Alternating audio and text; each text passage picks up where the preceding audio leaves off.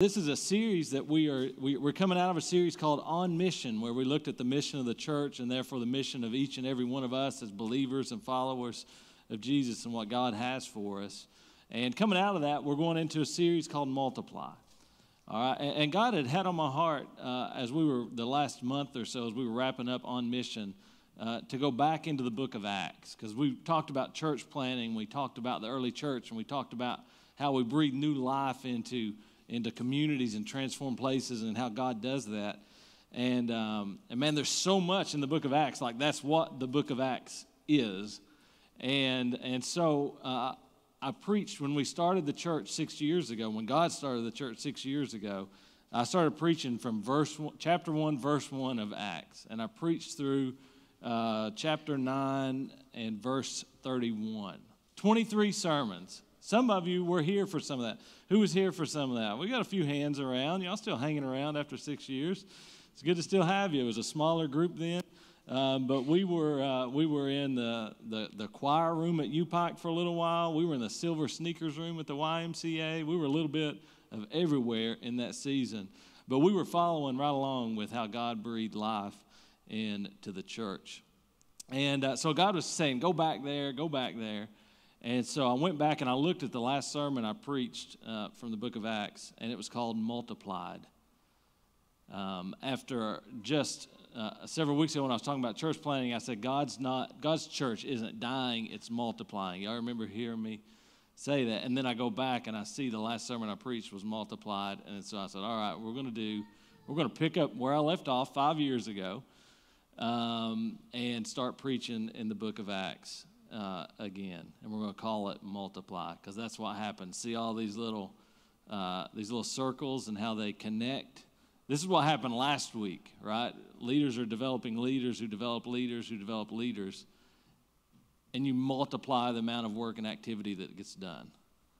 And so this is how God's church works. This is how He works. So to do this, y'all ever watch TV? Netflix? Something, y'all watch something, and you watch a season of something, and then you start the first episode of season 2, and it does this little recap at the beginning of season 1. Few people know what I'm talking about. Oh, surely y'all have seen that. There's a recap, right? A recap of season 1. Here's the things you missed that in order to get the full picture of season 2 and understand all the background, context, history. Here's the recap of season 1 so you know what happened. So this morning, this is what you're getting, okay? Like I thought, I'm not going to go back and preach all 23 sermons again. I can't preach all 23 in one. I mean, they'll leave. That's a lot to get into one sermon, 9 chapters of the book of Acts. So what I'm going to do is we're going to look at a basic intro. What is the book of Acts? Why are we there? Why was it written? What's it about? And then we're going to take 5 things, all right? 5 things, milestones, moments in the first 9 chapters of the book of Acts that we need to hold on to that are going to be important as we go through the rest of the book. I would encourage you, don't just take my cliff notes today. Read chapters 1 through 9 for yourself before we start diving into it next week. So today's going to be a bit of a recap, a catch-up on the book of Acts. The book of Acts was written by a guy named Luke. He also wrote the Gospel according to Luke. The Gospel according to Luke was about Jesus and the time that Jesus was on earth, how He walked. It was the story of Jesus' death, burial, and resurrection. And then it ended. My first sermon from chapter 1, verse 1 was titled, To Be Continued. Because this is written, Luke wrote this to the same guy. His name was Theophilus. I call him Theo. He's my buddy Theo. He was likely a Roman Christian. That Luke was writing these letters. So he wrote Luke, the Gospel according to Luke, to Theo and said, hey, look at everything Jesus did. I've searched this. He was a physician, uber scientific. Like, I checked all the facts, all the stories. I talked to all the witnesses. The Gospel according to Luke, Theo, man, this is what happened with Jesus. All right, so then he writes him the second letter. We call it Acts, the Acts of the Apostles. What happened after Jesus ascended? After Jesus came and He lived and he just created this tumultuous, stirred everything up in Jerusalem, and it started to reach out to the world. What happened after that? So this is part history, and it's part theological. It is the truth of how this church, why we are here, the Christian church of America, why we exist 2,000 years later, because of what happened in this book. This is the origination of Christianity. That is the church. You want to know why do we go to church? What is it? How did it get started? This is it. All right. So you're going to have some fun with me over the next foreseeable future. I'm not putting a timeline on this. We will break for like Thanksgiving. We'll do a Thanksgiving sermon and a Christmas, but for a while, we're going to learn together about God's momentum in reaching the lost. All right? Part of this is about leadership in the book of Acts. It's about leadership really shows its impact in your absence. Okay? If a manager has to be there on the side and is like managing things, okay? A leader is creating the person that can exist and a structure that exists when you are not there. And this is everything that the book of Acts is about. This is about two main characters, Peter. Y'all know Peter. Y'all know the story of Peter? Yeah, he was the fisherman. Jesus came, said, follow me, I'll make you a fisherman. Peter followed him. Awesome disciple, kind of crazy, messed up a lot. He even, when Christ was crucified, when he was taken away and he was arrested, Jesus said, you're going to deny me 3 times. Peter said, I would never do that. And he goes straight and denies him 3 times. Wouldn't even tell like the little girl sitting by the campfire that he knew who Jesus was. This is Peter. That's the guy God uses. And then Paul, who was originally Saul of Tarsus. We're going to talk about him a little bit today. That's the story. These 2 guys God uses to unleash, to set a fire with a little spark that changed the world, changed history, changed a place, changed this place, changed you, changed me. And that's what we're going to learn about in the book of Acts. All right, let's start. You ready for the 5 things? Here's all 5 of them. We're going to take them one at a time. If you take notes, this would be a great day to take note. I promise every sermon will not have this much stuff in it, but I'm going to go through this pretty quick. But you've got to get this, okay? You've got to understand this. Why are we here? These 5 things are critically important. There are other important things in the first 9 chapters. There's so much good stuff. I was reading through my notes. I was like, man, that's good. That's good. Oh, my gosh, that's incredible. Like, it was just so much good stuff. But these are the 5 that I want to talk about this morning. The first one is the ascension of Jesus. What does that mean? The book of Acts starts out in chapter 1. Luke writing to Theo saying, hey, I'm writing you this letter, and here's why. And it immediately goes to Jesus being ascended. That means after his crucifixion and resurrection, how he ascended back into heaven. This happened in verse 8, he says, but you will receive power when the Holy Spirit comes on you, and you will be my witnesses in Jerusalem and in all Judea and Samaria and to the ends of the earth. That's what Luke says Jesus said as he was going up into the sky, as he was ascending after his resurrection. And then I love this verse, Acts chapter 1, verse 11. I'm going to try to take these 5 things and use one verse for each one of them, okay? That you can mark down and go back and look at and then read around it and get context. After Jesus was ascended, his disciples, his apostles, everybody that was following him, that believed in him, that maybe doubted after he was crucified, is he going to be resurrected? And then he was resurrected, and they finally believed him again. And then he leaves again. He goes into the sky, and those guys are standing around him, and they're just looking up. In this moment, in this time, they're looking up, and Jesus is like disappearing, like your dreams. Disappearing. Like, you ever had a dream just kind of fade away? Like, I thought it was going to be that, and it wasn't. And they thought, oh, we can do this with Jesus. He's back. He died. He resurrected. He's with us. But then he leaves again. And then 2 angels appear to him, and they say, men of Galilee, why are you standing here? Man, I love that question so much. Maybe that could speak into your life in this moment, in this season right now. This is what I call a now what moment. You ever have those in your life? Like where your plan A doesn't work out, and you realize your plan B was God's plan A, And you're like, now what? Man, I thought marriage was going to be this, and now it's this. I thought school was going to be this, and now it's that. I thought my career was going to be this, and now it's that. This is where they were at. They were looking up. I thought Jesus was going to be with us. I thought we were going to do this together. We can do this with him. And then he's disappearing, and they're just like, just staring up into the sky. You'll get there, I promise, in life. You will get there where all you know to do is just look off into the distance and be like, oh, God, what now? Now what? I thought he was staying with us. And the angel said, why are you standing here? Why are you standing here? Think about everything he's told you. There's work to do. Hello? Wake up. Jesus has been taken from you into heaven, but someday he will return from heaven in the same way you saw him go.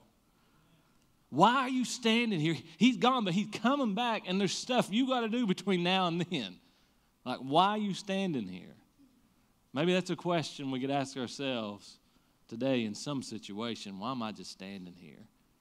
I'm going to give you I preached 3 sermons on this little piece in the next verses that followed it. I want to give you like the 3 things, all right? What do you do in this now what situation? 1, they go immediately to a room and they get together and they pray. That was it. It was that simple. It was like, I need to get back to God and be talking to God. And in that, then something happens with Peter, the man who was afraid to even profess Jesus Christ to the little girl by the campfire. It says on down past this, it says, Peter stood up. Man, that's so good too. I love this. You tell I love Acts. They went and prayed, and then they stood up and they got to work. They just did the next right thing. Judas, y'all know Judas, he had betrayed Jesus.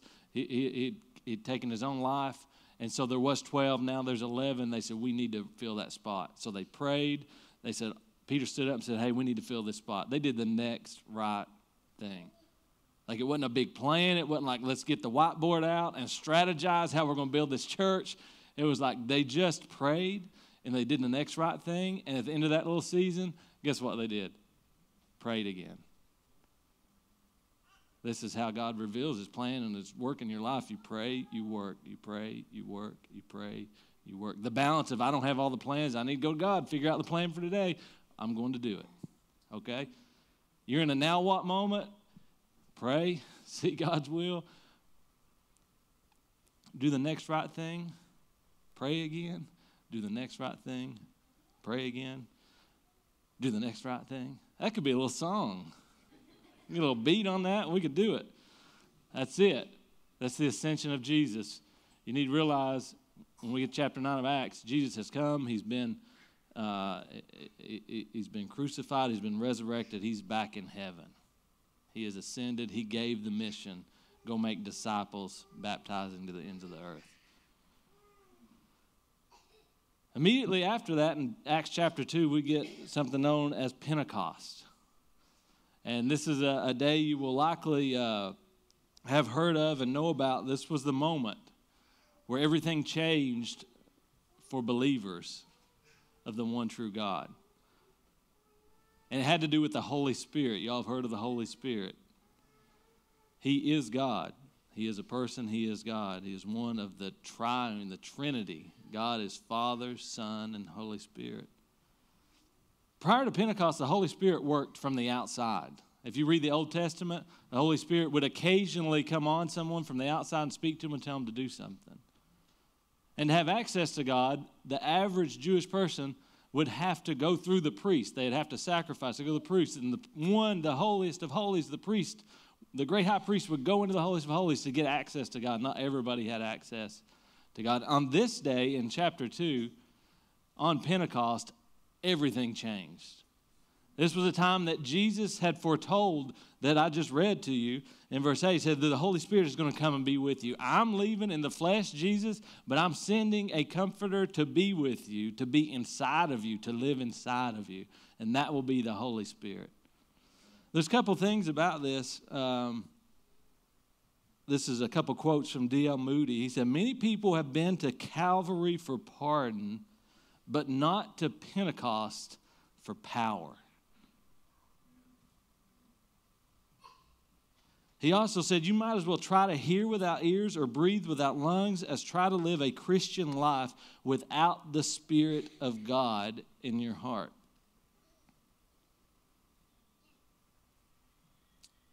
What happened here is God became present in every believer.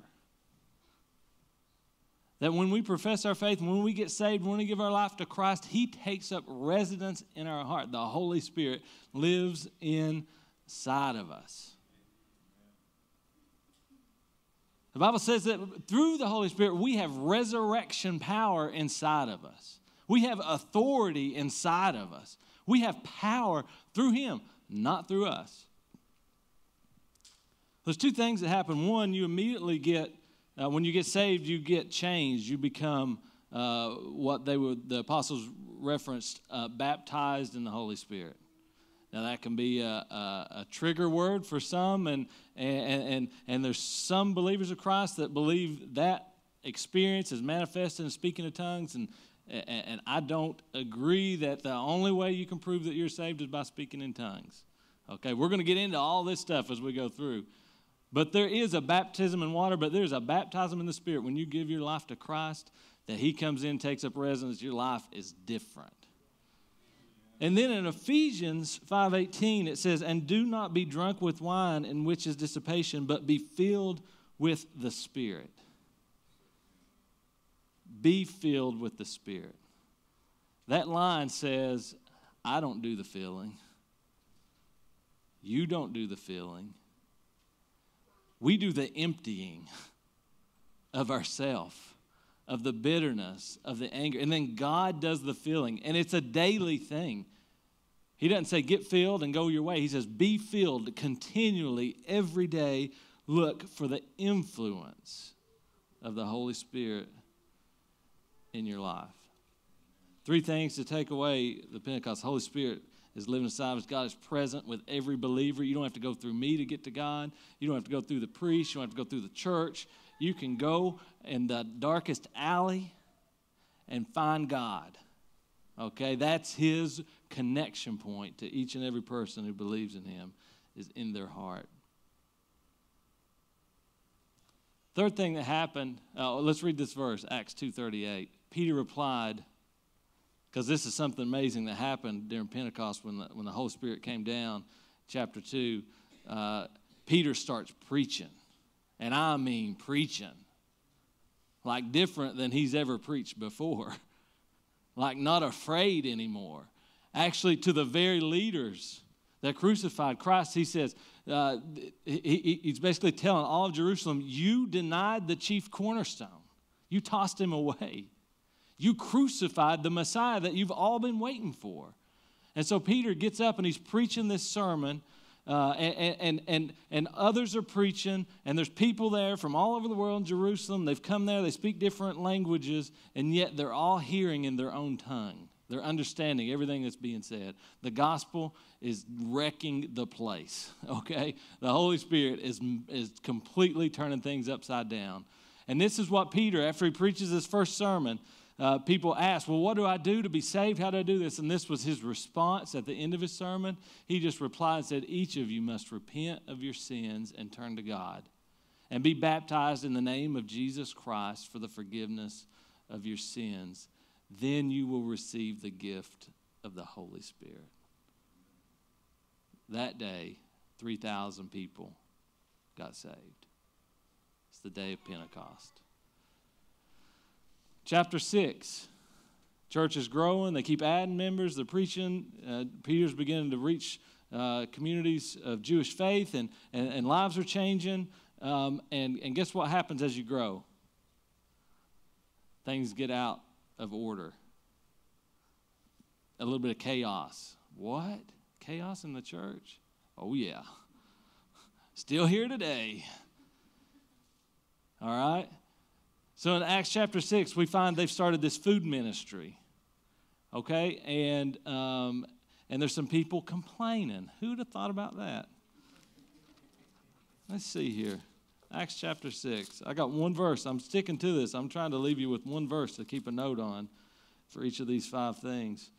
But in the beginning of chapter 6, it says, in those days when the number of disciples was increasing, the Hellenistic or Greek-speaking Jews among them complained against the Hebraic Jews because their widows were being overlooked in the daily distribution of food. So the 12 gathered all the disciples together and said, it would not be right for us to neglect the ministry of the Word of God in order to wait on tables. So they had this food ministry, and so you had two things propping up. Inefficient ministry, like they were trying to do something good, they weren't doing it good at all. And division. You were starting to see one group get opposed to another group. And so this is the first time they appointed deacons. They began to put structure into the church and leadership. And so it says in Acts 6:3, it says, and so brothers, select 7 men who are well respected and are full of the Spirit and wisdom. We will give them this responsibility. They said, us 12 can't do all of this. I, the pastor, can't do all of this. You, the children's teacher, can't do all of this. The church to function takes everyone stepping up and serving their role in whatever God has called you to.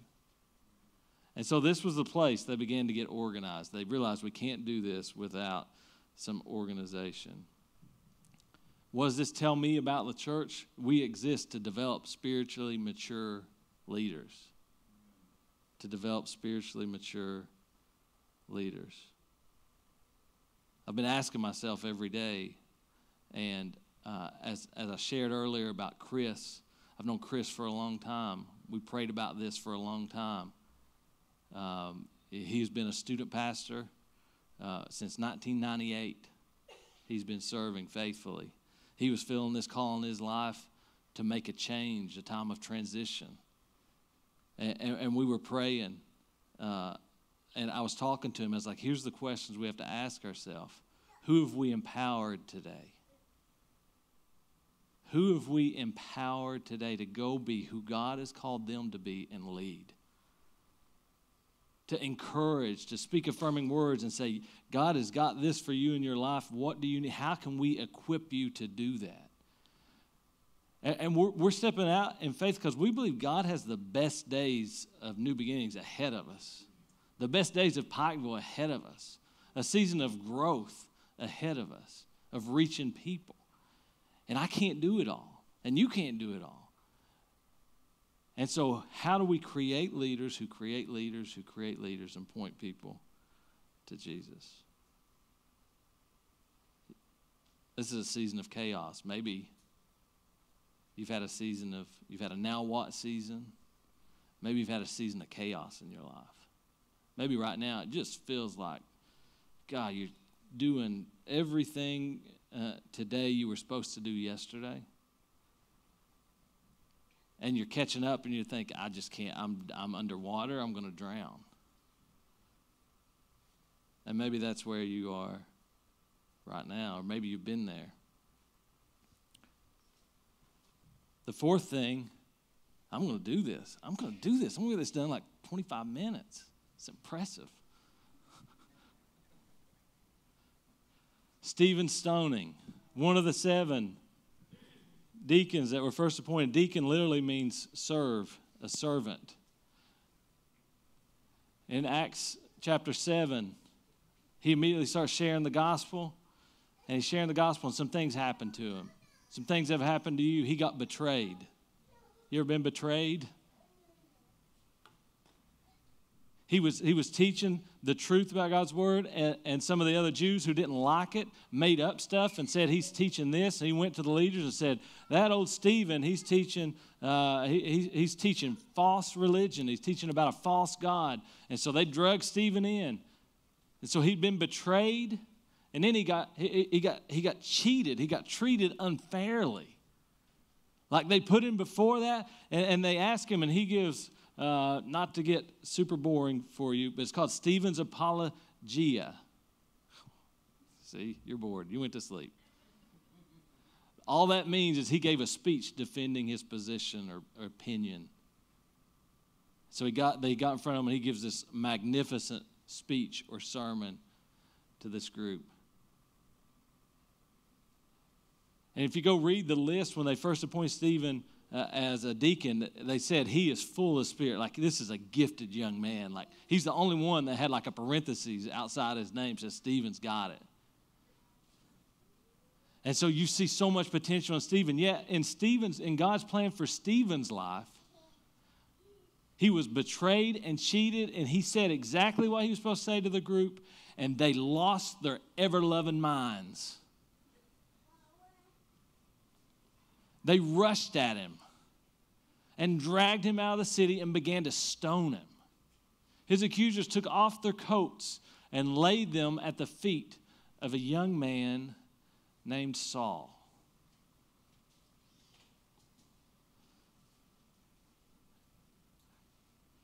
We find in Stephen that even though he was betrayed, falsely accused, falsely convicted, cheated, treated unfairly, this truth that God uses tragedy, trial, hardship, devastation.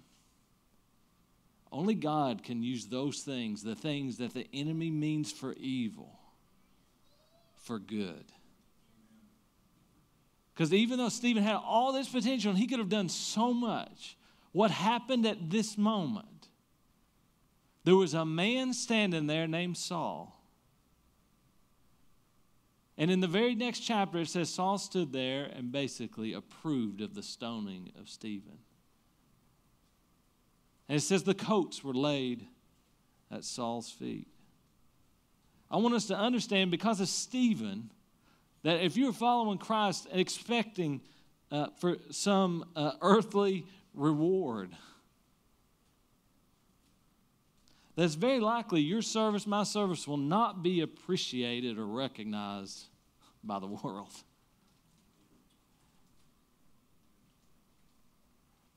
Stephen died that day. He was stoned.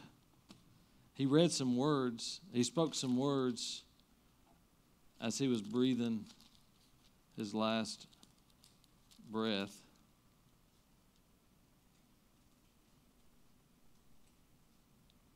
It says, while they were stoning him, Stephen prayed, Lord Jesus, receive my spirit. Then he fell on his knees and cried out, Lord, do not hold this sin against them. When he had said this, he fell asleep. Stephen is known as the first martyr, someone who died for their Christian faith.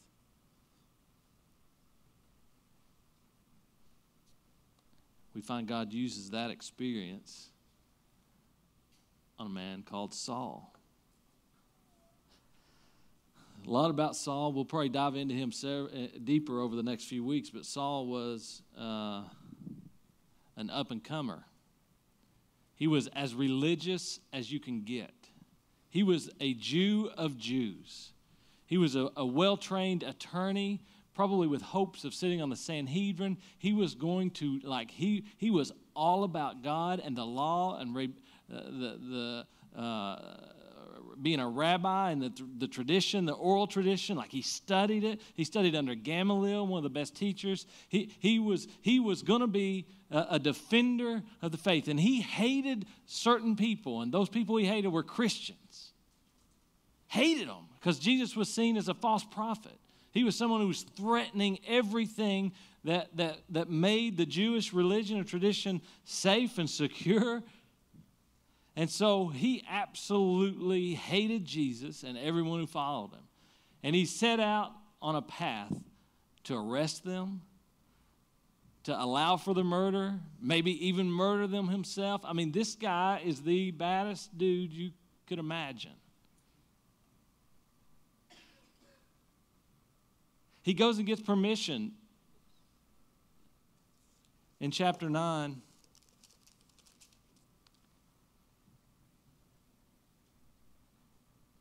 to go to Damascus. And if he finds any believers there, it says people who belong to the way, people who are following Jesus. If he finds him there, he wants to be able to arrest them and bring them back. And, we got to stamp this out. We got to stamp this Christianity thing out. For those of you who haven't read the rest of the book, but you know where we live, that did not work out so well, because Christianity is alive and well. The devil, the gates of hell will not stand against the church.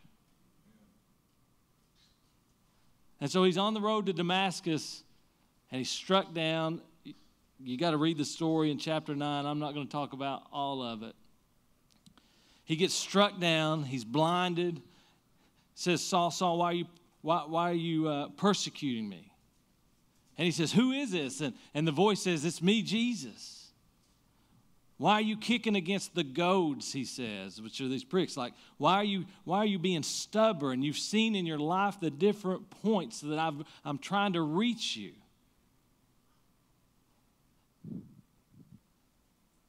And the other people that were with him, they're just hearing this voice, and they can't see anybody. And now Saul's laying on the ground, and he's blind, and he fell off the donkey or whatever he was on.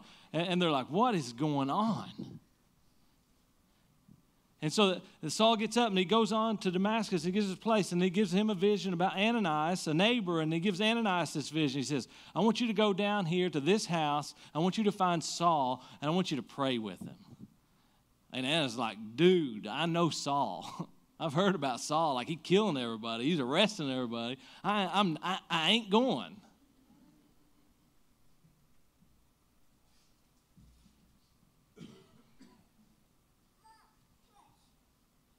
But the Lord said, go. For Saul is my chosen instrument. Let me tell you something that's here. Is that the gospel is for anyone. No matter what you've done, no matter where you've been, no matter where you are today in your life, no matter what you did this morning, no matter what you're doing right now on your phone, I don't care. The gospel is for anyone. That means everybody you come across that you say they're hopeless, Jesus says, no, they're not. It is for anyone. And there's also a truth here that God himself is pursuing everyone. That his will is for all to come to faith and believe him and follow him. And he asked Saul, he's like, why are you kicking against this? These goads, these times in your life where I've tried to reach you, I've tried to show you in little circumstances and people and stories that have showed they loved you when they shouldn't, that have cared when they shouldn't. I'm trying to love you. I just need you to let me. And I just think one of those times for Paul had to be when he watched Stephen get stoned. When the coats were laying at his feet. That there had to be a thought in that moment that this is wrong. That God has something more. What if what Stephen is saying is true? Maybe he heard what Stephen said as he was dying, where he says, don't hold this sin against them. You find that prayer of the dying Stephen held true for at least one that we know of, and that was Saul. For Saul, for this criminal, murderer, hater of Christians, is my chosen instrument to take my message to the Gentiles and to kings as well as to the people of Israel. These are the 5 things. And we get to 9:31.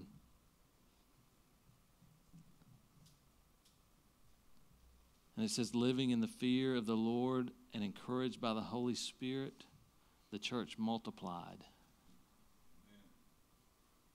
That's where we are in the story. I want to ask you this morning,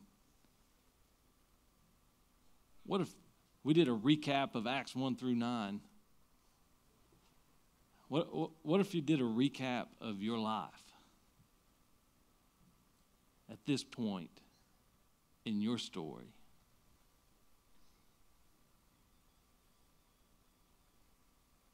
Would these things be relevant? Would you see these seasons, these times, these moments where your plan B became God's plan A. And you had to say, yeah, in that moment, in that season, things completely changed. And I see it now. I see what God was doing. Like, I see it now. Or maybe you're right in that right now. Like, your plans are just totally blown out of the water. And you can't see it. You just have to trust. You have to have faith and believe that God is in control of all circumstances. He loves you. And whatever is happening, He can use it for your good and His glory. Maybe you were like the disciples, and at some point in your life, you thought you had the power. You could figure everything out. You could fix everything. If the situation got so bad, then you would step in and you would fix it. And disciples feeling this pressure to build the entire church. And God says, just empty yourself and let me build my church. You just pray, talk with me, making sure we're on the right step. I need you to go be hands and feet. I don't need you to be the brains. I'm the head of the church. You just be the hands and feet. And let me fill you every day. And let me be the power you need. And let me do my thing. Maybe you're in a season of chaos. Or you can look back and see the time of chaos and you just had to get things. You had to figure out some things to say no to. You had to figure out what you're going to say yes to. You had to get some discipline in your life. Because right now you're just doing whatever feels good, and the next thing, the next opportunity, you got no plan. You just wishy-washy going day to day. And it feels like chaos. You just need a season to get organized. Maybe you've seen tragedy. Maybe you've just faced this awful hardship, the thing in your life that just is not fair. You've been cheated. You've been betrayed. And there's no way God could be in that or He could use it.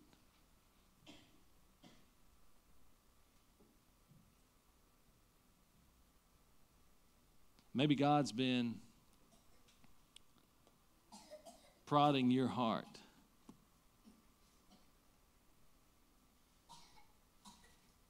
That it's time for a change. That it's time to turn from your sins and your dreams and your ways and your will and submit to Him. And He's saying right now, why are you ignoring me? Let me change your heart. I can change the worst. I can change you. You can't change yourself. And He's pursuing you today. Have you turned your life over to Jesus like Saul? Have you given it all to Him? It's step one. That's step one in being used for Him, is to follow Him, to give your life to Him. Everybody who just did a recap of your lives, you came up with these things. We all got these things, right? Well, I could list mine out. Hey, I wasn't even supposed to be here. The only reason I'm in Pikeville is because somebody, I thought I was going to go to Moorhead, and I had an audition for a music scholarship, and my teacher didn't show up for the last lesson. And I was devastated. I was mad. I was like, well, I'm not going to Moorhead. I'm going to Pikeville. Plan B, maybe C, D, E, F for Jared. But see, all these seasons, all these things brought us to this room in this moment, in this time, in this season. I mean, people from different parts of the state, different parts of the world, into this place, into this season, into this time, to say, God, can you do in the 21st century what you did in the first?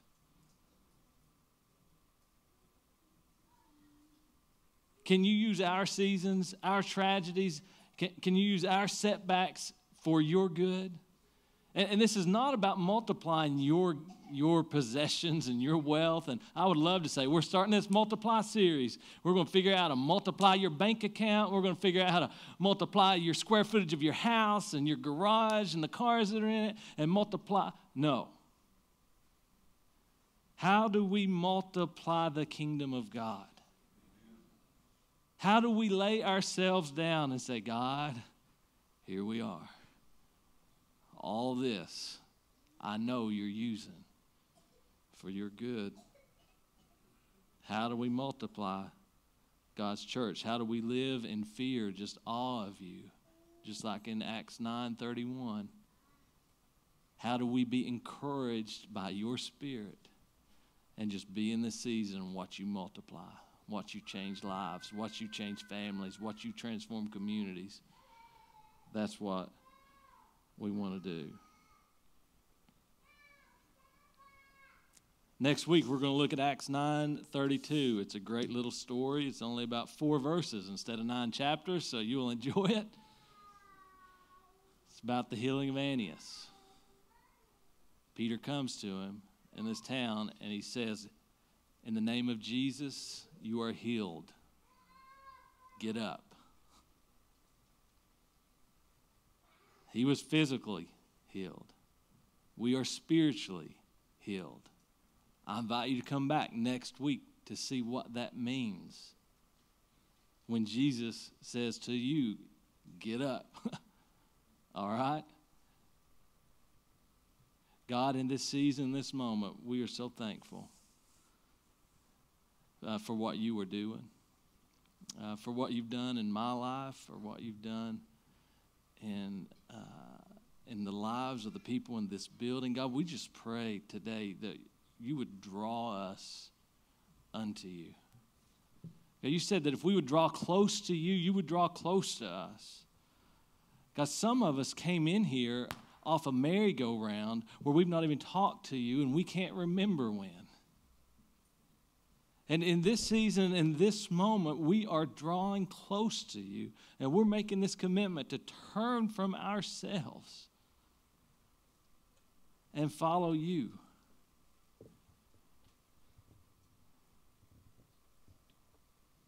God, today we just pray you build your church. God, you show us, you give us the wisdom to empower and create leaders and followers of you, to just pursue your purpose, the good things you prepared in advance for them to do, that we can inspire them and equip them to live out their faith and change this world. In Jesus' name, amen.